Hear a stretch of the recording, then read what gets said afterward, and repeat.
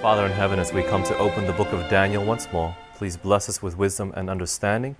And I pray that you would give us the Holy Spirit to lead us into all truth. Be with us now is our prayer in Jesus' name. Amen. Just double checking that all phones are off or on silent.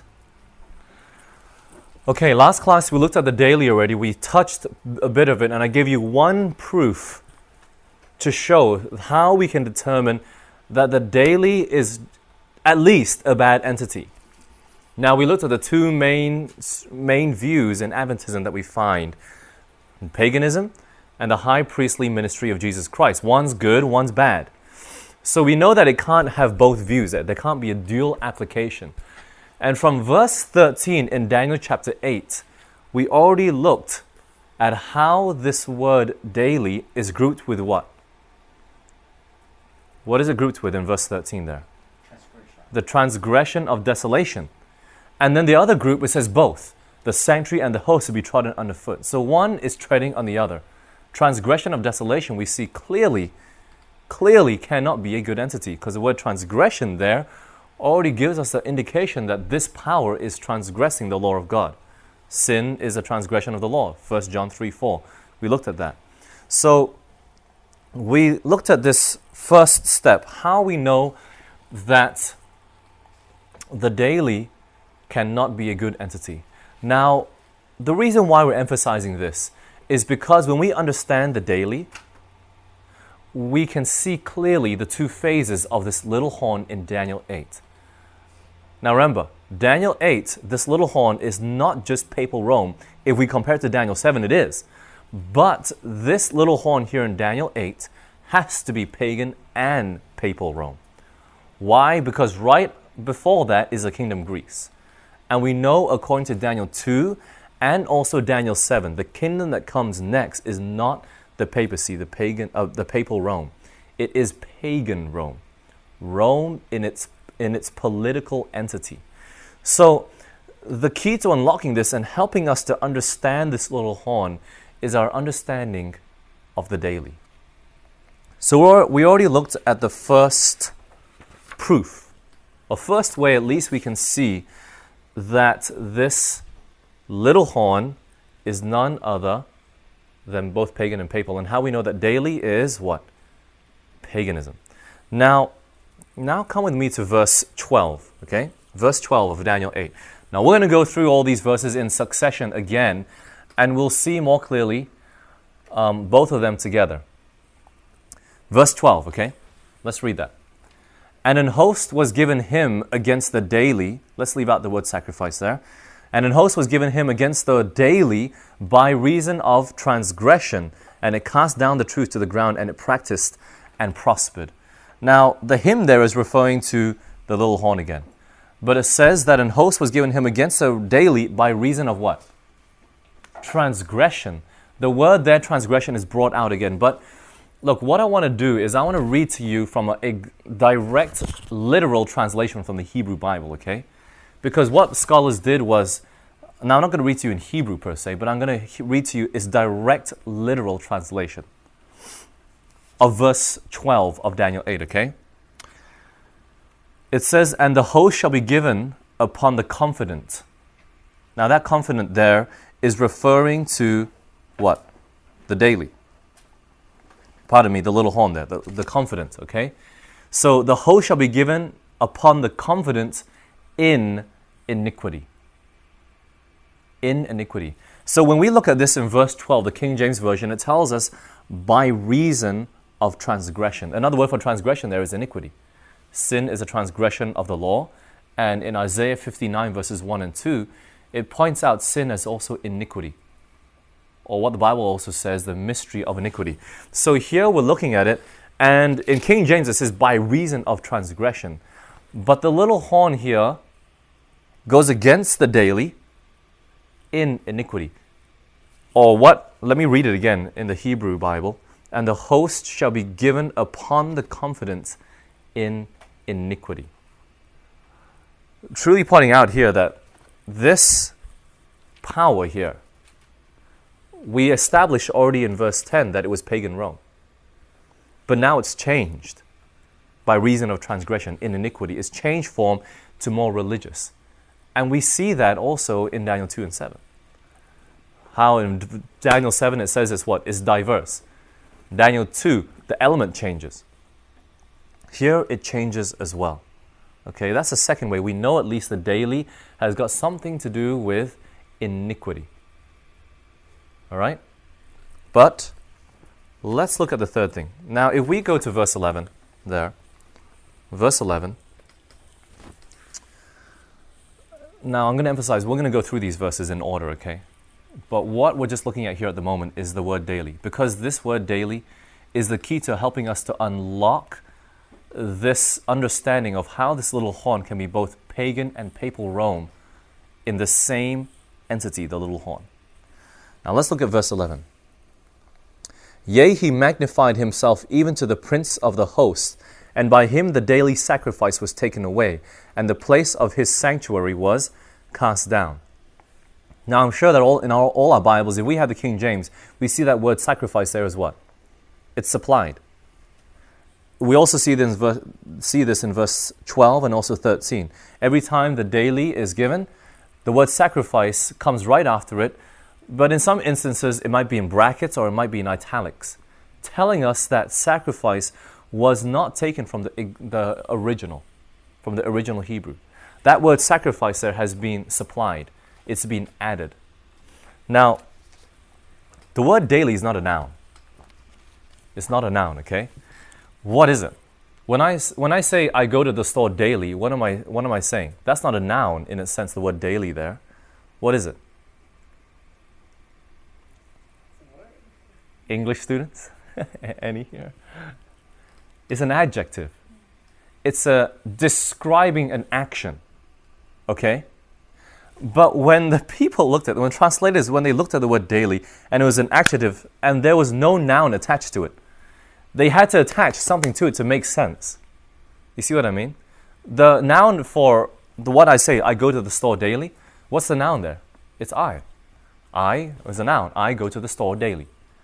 So it's describing something. But in this instance, when you look at the word daily, it's just by itself. It doesn't make sense to have it by itself. But yet, that word daily in the original does not mean an action word per se. The word daily simply means to continue. To continue. So we need to understand what continued from the past that is still there presently. This word daily, we need to help ourselves to understand what was in the past that continued on to the next power. Now in Daniel 2, what continued? Did gold continue into silver? No. Did silver into bronze? No. Bronze into metal or iron? No. But iron into clay? Yes. We see something continuing there. So from pagan Rome to papal Rome, something is continuing. We're seeing a connection come together already. All right? Daniel 7. Each beast passed away, but yet when the little horn came up, the fourth beast was still alive. It continued. It was still supporting the little horn. So in every instance that we've looked at in Daniel 2 and Daniel 7 so far, we're seeing something continue between pagan Rome and papal Rome. And this is the key. The daily helps us to understand in the little horn, something has continued. From where? Pagan Rome to papal Rome. And we're getting this picture to see here already that this little horn is pagan and papal in both sense. Okay? But the word, remember, in Daniel 8 and verse 11, we saw, and you see in your own Bibles, that the word sacrifice does not belong there. Now, Ellen White confirms this. In the book Early Writings, pages 74 to 75. Okay? Early Writings, pages 74 to 75. She starts off like this. I have seen that the 1843 chart was directed by the hand of the Lord. The chart of 1843 was called the Millerite chart, and it had the Daniel 2, 7, 8, and 9 all lined up. I wish I had that with me. I've ordered it and it's coming. but I really suggest that you get a hold of this. It's just called the 1843 chart. Okay? Millerite chart. But it says, she confirms that the 1843 chart was directed by the hand of the Lord and that it should not be altered, that the figures were as He wanted them, that His hand was over and hid a mistake in some of the figures so that none could see it until His hand was removed.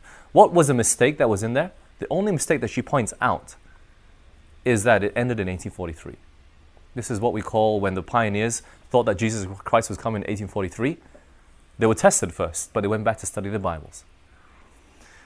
Then it says, then I saw in relation to the daily that the word sacrifice was supplied by man's wisdom. So she confirms it. That word sacrifice there should not be there. But why? When people were translating it, they thought, okay, it's describing something. Describing what? Well, daily, what's done daily? Sacrifice. Especially when they saw it in relation to the whole chapter, it's been more sanctuary message. So they just, man, simply in his own understanding, put the word sacrifice there. Okay? Let me finish though. Then I saw in relation to the daily, Daniel 8:12, that the word sacrifice was supplied by man's wisdom and does not belong to the text, and that the Lord gave the correct view of it to those who gave the judgment hour cry. So there was a correct view and it existed with those who gave the judgment hour cry. That was done around 1843, 1844. When union existed before 1844, nearly all were united on the correct view of the daily. But in the confusion since 1844, other views have been embraced, and darkness and confusion have followed. Now, I'm no English expert, but I know by just looking at this, if we want to find the correct view of the daily, where should we be going then? From outside sources, outside of the Bible, where should we be going?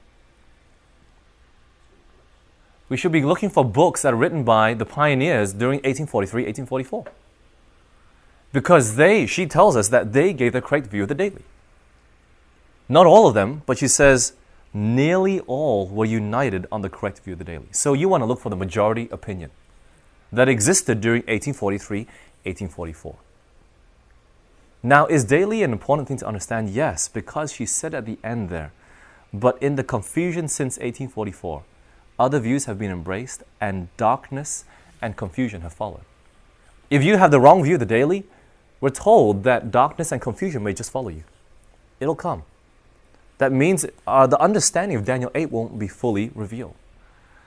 So it's important to have the correct understanding of that word daily.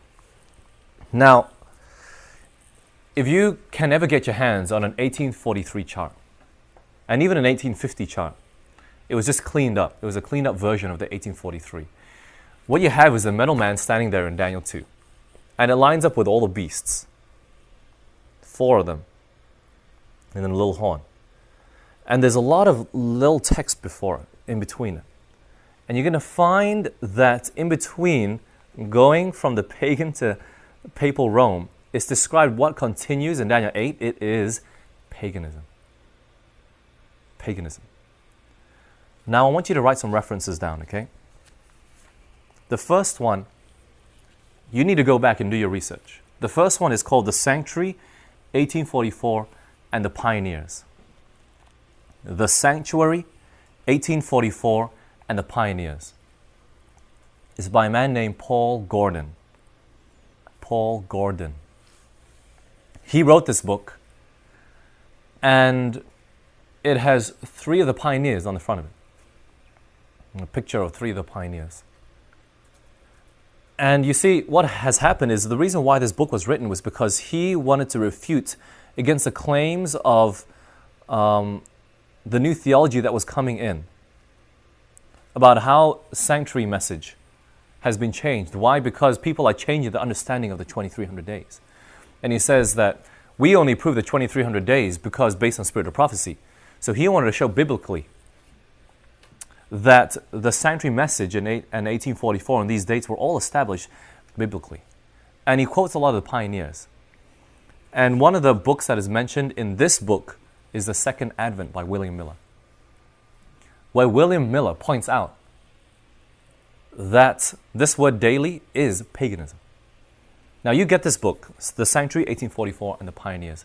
But people that were united on the understanding of the daily, the main people that came out, I mean, there's a lot more, but William Miller was one of them, Josiah Litch, Sylvester Bliss, Hiram Edson. So people like that, they were united on this understanding of the daily around the 1843, 1844 time. So if you really want to get a clear understanding of who this daily is or what this daily is, you need to go back and search. I can't give you everything, unfortunately, in this class, in this sense. But you need to go back and look for old books. There's a blessing in old books. You need to get these books and search out what were our pioneers thinking, 1843, 1844. What were they talking about, the daily? And you're going to find that the majority view during that time was that daily is paganism. Now we've looked at three proofs. We know that the word sanctuary, or daily sacrifice, sacrifice was a supplied word, that it does not exist. So with our understanding in mind, let's go over, starting with verse 11, all the way to 13. And it's going to be clear, you're going to see that transition from pagan Rome to papal. We've already established in verse 10, but let's go through it again, that verse 10 tells us that it is pagan Rome, okay? And it waxed great even to the host of heaven, and it cast down some of the host and of the stars to the ground and stamped upon them. Now we know that pagan Rome and also papal Rome both persecuted God's people. Pagan Rome, how? Crucifixion of Jesus Christ, killing of the babies when Jesus Christ was born, even leveling of Jerusalem in AD 70 by the Roman armies. So definitely pagan Rome persecuted, but the thing that stood out was that word stamped in verse 10. And stamped upon them. Now come with me to Daniel 7 and verse 7. Just to reestablish our understanding that verse 10 in Daniel 8 is talking about pagan Rome. Daniel 7 and verse 7. After this I saw in the night visions, and behold a fourth beast, dreadful and terrible, and strong exceedingly. And it had great iron teeth. It devoured and brake in pieces, and what? Stamped the residue with the feet of it. This is talking about pagan Rome then. And if you're taking details across and it's lining up with pagan Rome. But now, let's go into verse 11. Yea, he magnified himself even to the prince of the host, and by him the daily sacrifice was taken away, and the place of his sanctuary was cast down. Now, in verse 11 it says, yea, he magnified himself even to the prince of the host. Religious aspect coming out. Religious persecution is different. It's still political entity. But this is religious aspect, religious characteristic coming out in this little horn now. Transition is taking place. Or we could say in Daniel 2, the clay is coming. Or the horn is rising out in Daniel 7. He magnified himself even to the prince of the host. That is Jesus Christ. And it says, by him. By who? Who is the him?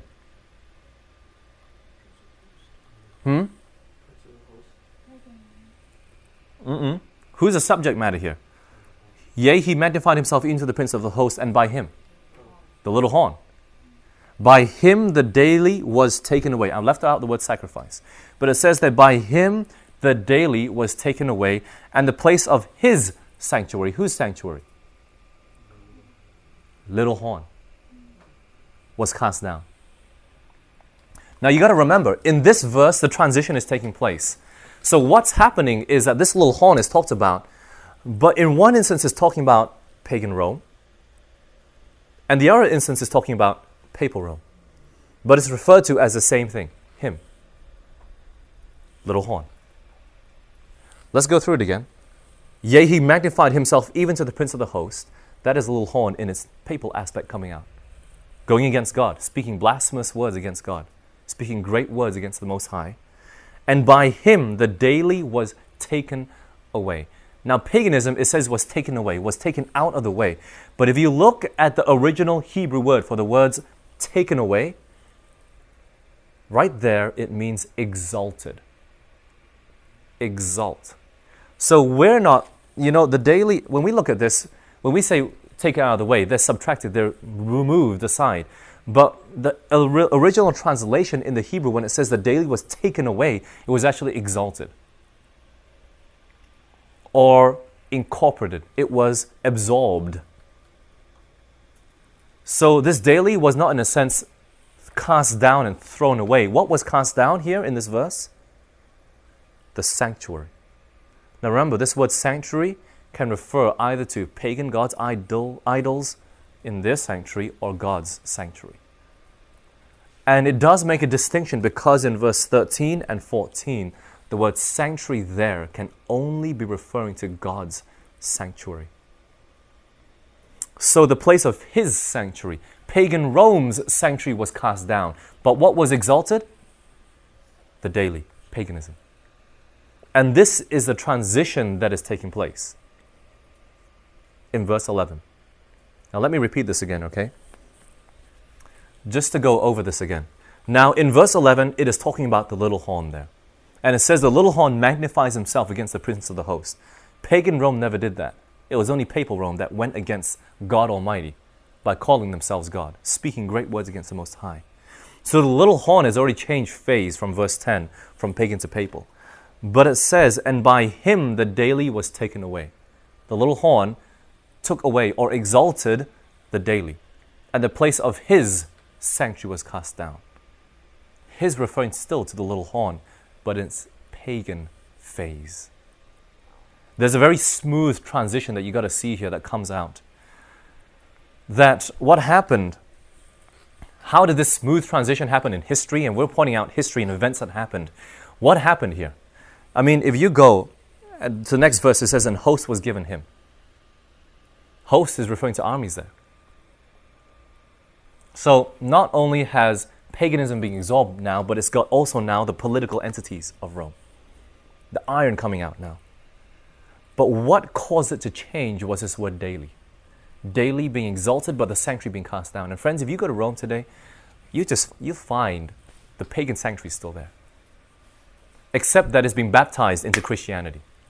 Baptized into Catholicism. Now, I mean, you think about it. The Pope holds a staff, a rod, or whatever you call it.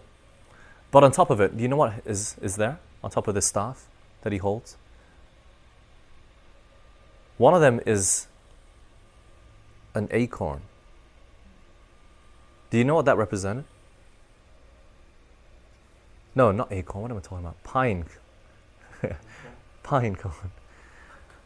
What did that represent? Fertility.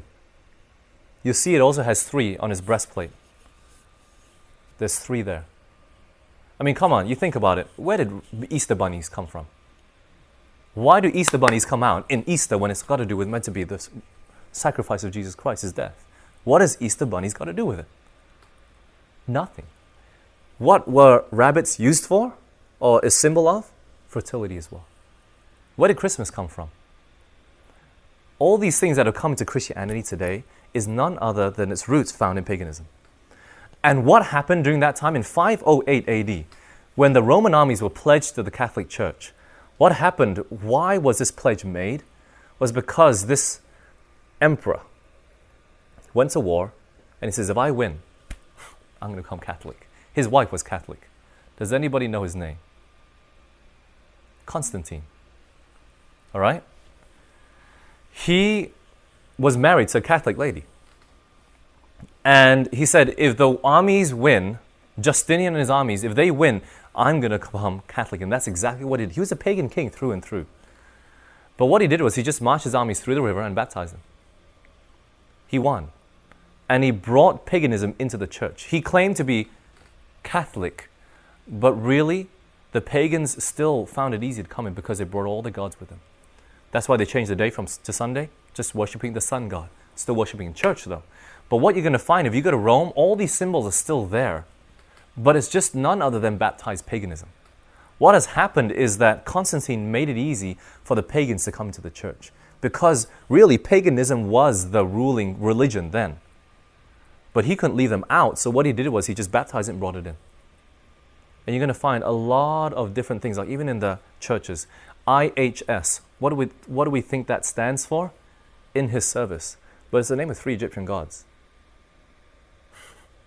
IHS. There's a lot of things that have come into our churches that we don't realize. But the smooth transition was papacy just cast down the pagan sanctuary, and they brought in all the ideas and forms. So the pagans coming in, they still saw the forms, but they're just worshipping Mary now instead. So different things, the sunburst, standing upon the earth, different things, they're all there. Pagan symbols that have come into the church. And it happened from 508 and certainly was established in 538. Where we see now in verse 12, and host was given him. Now there we see papal supremacy. When the Catholic Church brings in paganism, but on top of that, armies are pledged to it. And you worship on this certain time, or else you get persecuted. So that is where Catholic Church or the papacy had been established as a world ruler now, because armies were pledged to it. Okay? This is a lot of history behind it that I don't have time to share in this short amount of sessions that we have. But you need to go back, read Uriah Smith.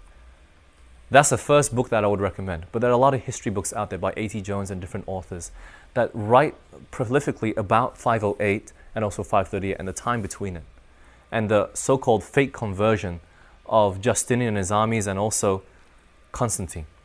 All right? There's a lot of history to read behind that. But all I want to show you is this smooth transition and how this little horn shows us both the pagan Rome and also papal Rome aspects, both of them together. But the thing that continued on from pagan Rome to papal Rome was paganism. All the idol worshipping that came along with it. It was brought into the churches.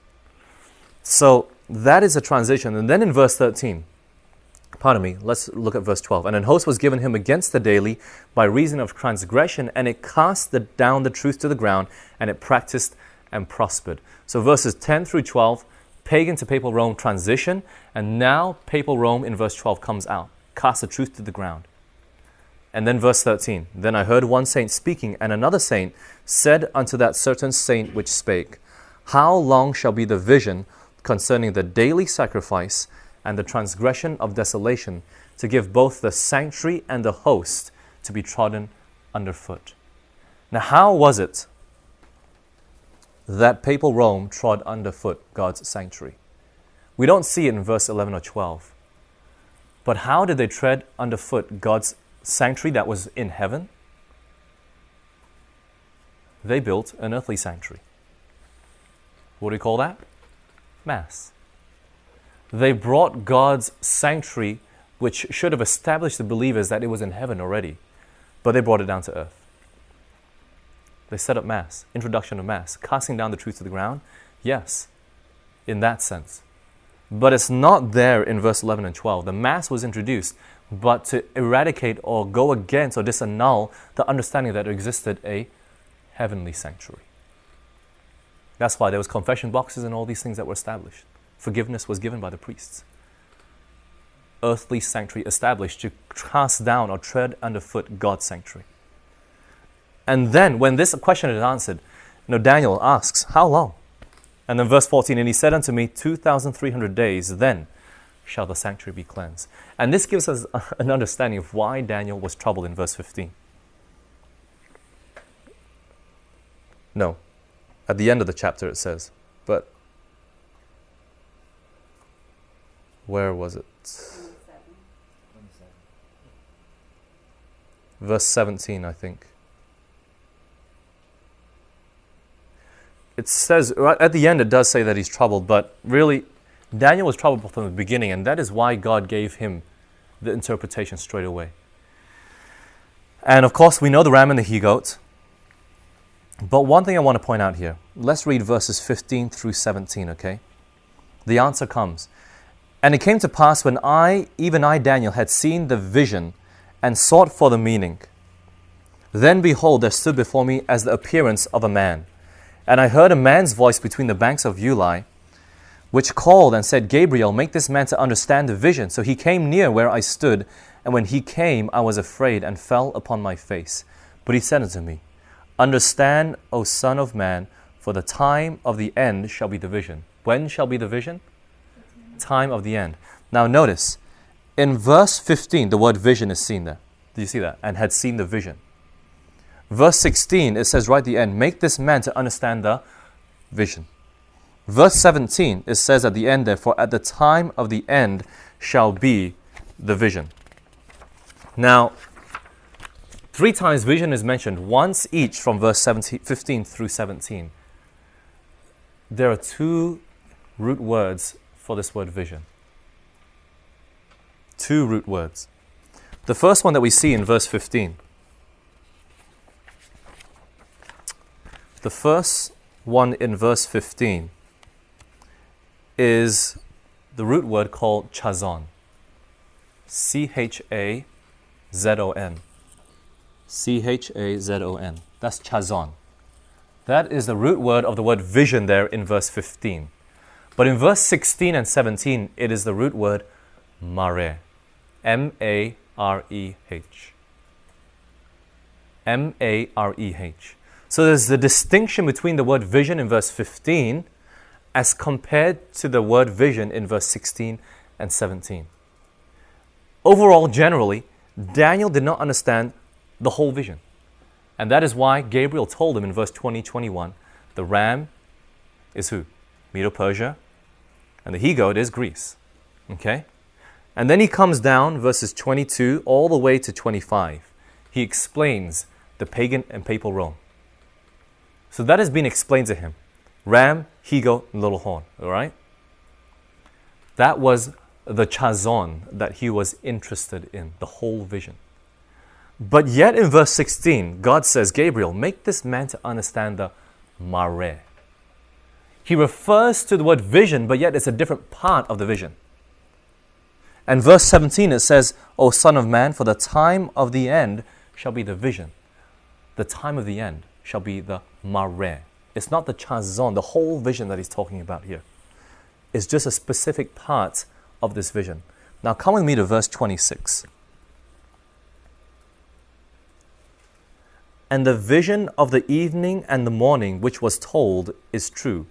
Wherefore shut thou up the vision, for it shall be for many days. There are 2 visions mentioned there. Okay? 2 visions. The first one is mareh. The vision of the what? Evening and morning. And then in verse 26, right at the end there, it says, shut thou up the vision. The word shut thou up just means keep it secret. Don't say, not I don't understand it, but keep it secret. Shut thou up the vision. That word vision there is chazon. The first vision mentioned in verse 26 is mareh, the vision of the evening and morning. Now when we say evening and morning, what is this referring to? It's one whole day. In the beginning, God said, let there be light, in the evening and the morning were the first day, second day, third day. So this vision of the evening and morning is a vision of days, 2,300 days. That's the only thing that has been mentioned so far. Daniel 8:14. So that is the mareh. So we're going back to verse 16 and 17. What we're seeing is that the vision, the mareh, is what Gabriel was come to explain to Daniel. But Daniel fainted before Gabriel could explain it. He didn't get to it. He explained the ram, the he-goat, and the little horn. But he didn't get to even explain this mareh, the 2,300 days, the vision of the evening and the morning.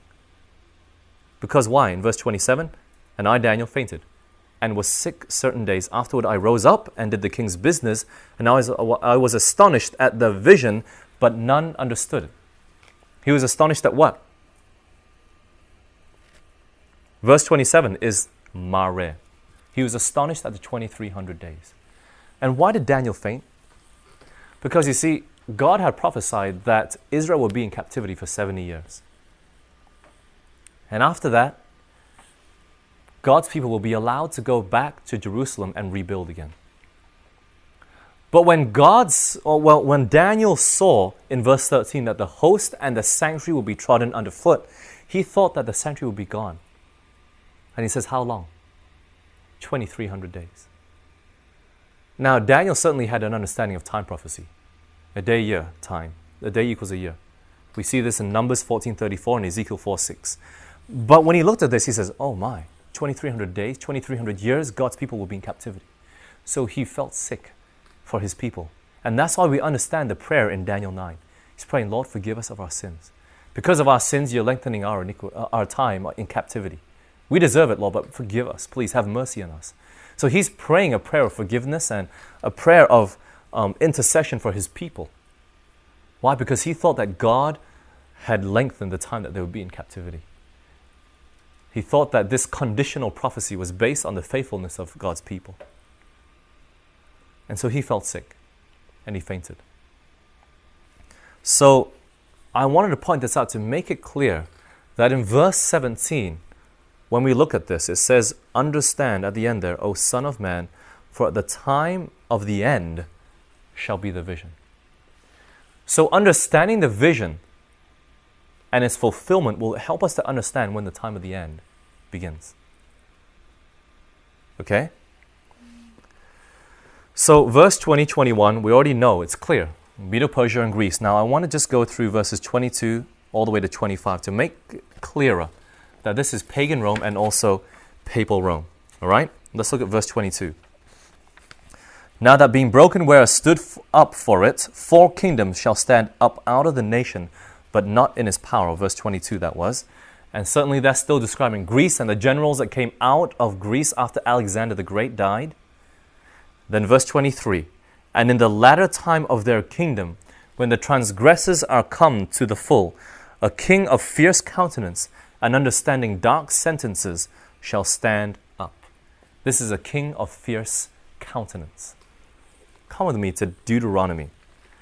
You know, Moses prophesies of pagan Rome. Moses prophesies of pagan Rome. Let's go to Deuteronomy chapter 28.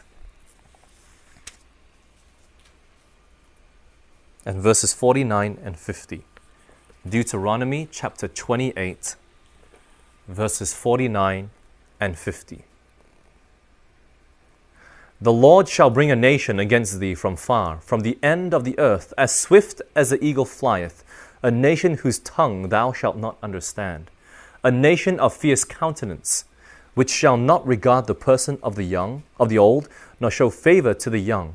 Verse 51, and he shall eat the fruit of thy cattle and the fruit of thy land, until thou be destroyed, which also shall not leave thee either corn, wine, or oil, or the increase of thy kine, or flocks of thy sheep, until he hath destroyed thee. Now verse 52, and he shall besiege thee in all thy gates, until thy high and fenced walls come down, wherein thou trusteth throughout all thy land, and he shall besiege thee in all thy gates, throughout all thy land, which the Lord thy God hath given thee.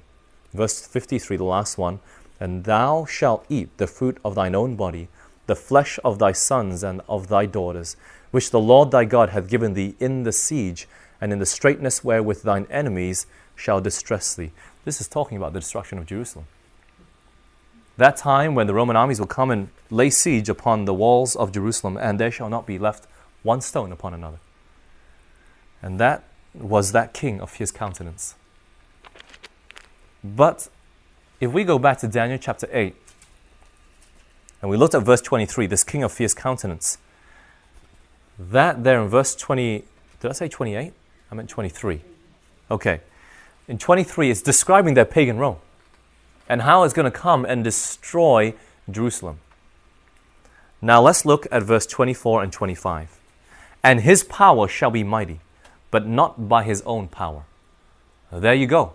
You're seeing there how an host was given him, how an army was given over to the Catholic Church. Why? Because in itself, the Catholic Church can do nothing until it has or controls the armies. Then they can say whatever they want, and the armies will reinforce their statements.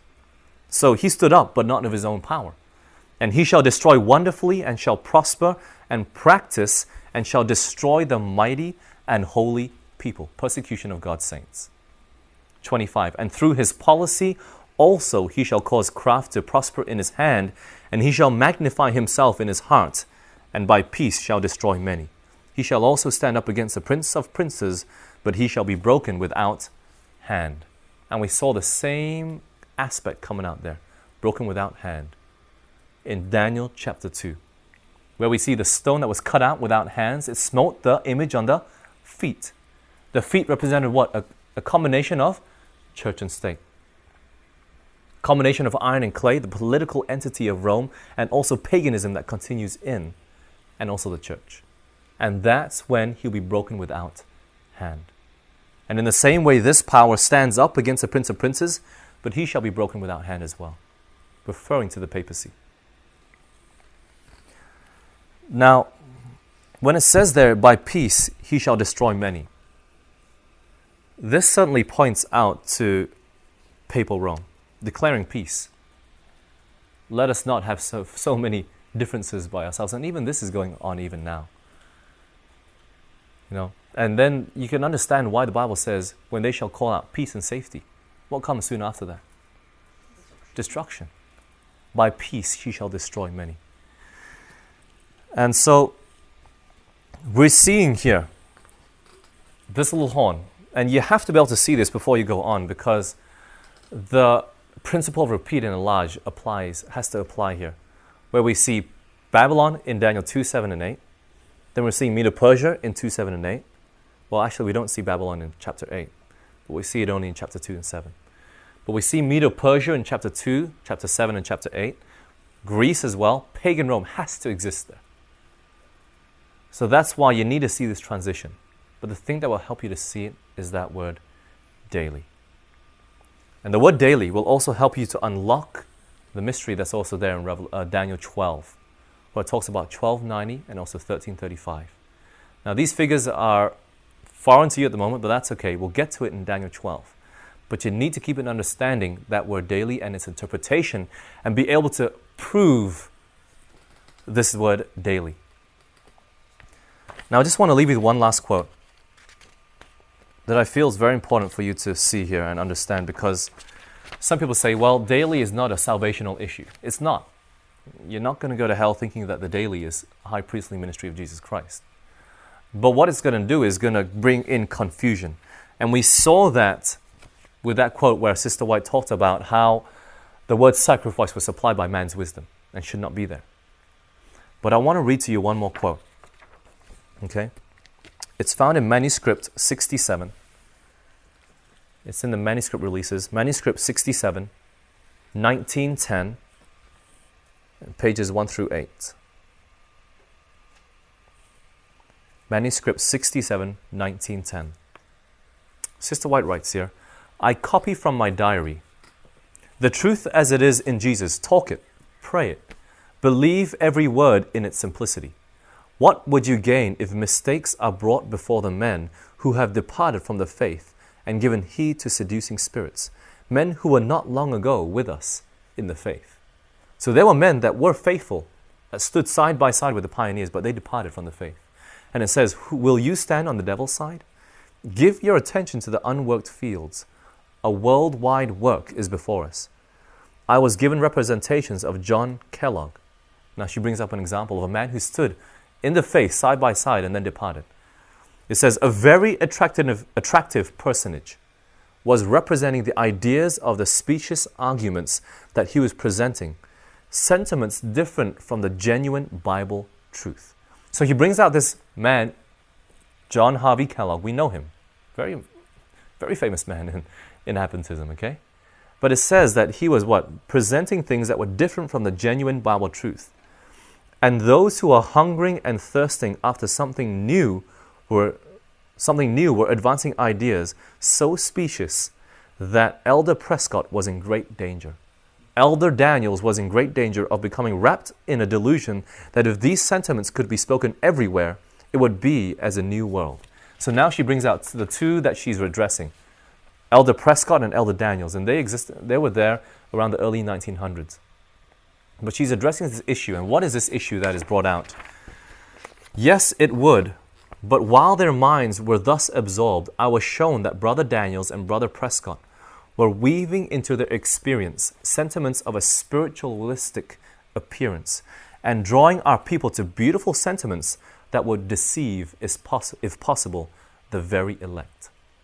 I have to trace with my pen the fact that these brethren would see defects in their delusive ideas that would place the truth in an uncertainty, and yet they would stand out as if they had great spiritual discernment. So they were presenting something that looked as if people were looking at them and says, wow, these guys are very learned. They know what they're talking about. But yet it says that they're presenting something that would deceive even the very elect. Something very spiritualistic. Now I am to tell them that when I was shown this matter, when Elder Daniels was lifting up his voice like a trumpet in advocating his ideas of the daily. The word daily there is in quotes, referring to Daniel chapter 8. The after results were presented. So when Elder Daniels was presenting his views on the daily, Sister White saw the results of what happened after he presented the view. Our people were becoming confused. I saw the results, and then there were given me cautions that if Elder Daniels, without respect to the outcome, should thus be impressed and let himself believe he was under the inspiration of God, skepticism would be sown among our ranks everywhere, and we should be where Satan would carry his messages. Set unbelief and skepticism would be sown in human minds, and strange crops of evil would take the place of truth. This was an issue that Ellen White had to write to Elder Daniels and Prescott when they were advocating their views of the daily. Now all you need to go and do is just find out what view they were presenting. That's all you need to do. And then you'll find out that the view that they were presenting would be opening the door to Satan, to sow crops of evil and skepticism, unbelief. So is this an important issue to understand? Yes. Is it salvational? No, but at least an issue that could be salvational, deceiving the very elect. So we need to be able to be very clear in our mind what this daily is referring to. Now, once again, I'm presenting the two before you. There's the high priestly ministry of Jesus Christ and also the paganism. I've shown you clearly that it cannot be the high priestly ministry of Jesus Christ because it is an evil entity, which we saw in Daniel chapter 8 and verse 13. So the daily there is none other than referring to paganism and how paganism was absorbed by the Catholic Church. But yet the sanctuaries were cast down, the pagan sanctuaries were cast down, but yet paganism still existed, and it still exists today. It's still there. We need to be very careful in how we worship. Some things are there by tradition, and we need to, quote unquote, clean it up to make sure that no pagan entities exist. Now, will God lead us in truth and light? Yes. I mean, all you need to do is get the Illustrated Great Controversy. You heard of that before, right? How they have in between it two thick portions that they've added of pictures. It'll show you how paganism came into the church, how things were adopted from pagan, literally pagan sanctuaries and brought into the Catholic Church, and even into Christian churches today. It's there. What continued? That word daily, to continue, what continued? It was paganism. Brought in from pagan churches into Christian churches. And it happened there in 508 up to 538 AD. So this is Daniel chapter 8. But what I wanted to really end off with was the thing that Daniel didn't understand.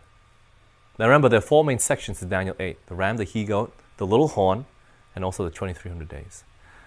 All three, the first three, were clear, and we've seen that. But the thing that was unclear is the 2300 days. Now that needs to be explained because it says at the time of the end shall the vision be.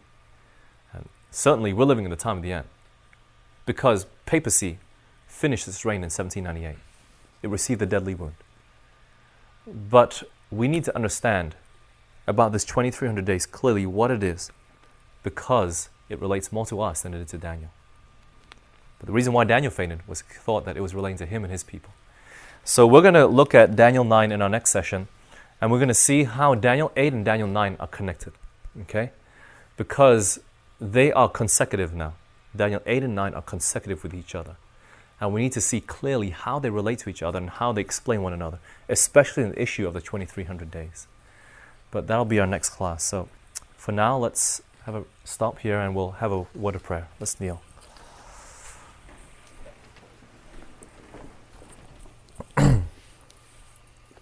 Father in heaven, I thank you so much for your word. But Lord, I also thank you for the spirit of prophecy that is there to guide us and lead us through the dark and stormy waters. Father, truly we're living in the last days. And this vision that we've been looking at, you told us, is for the last days.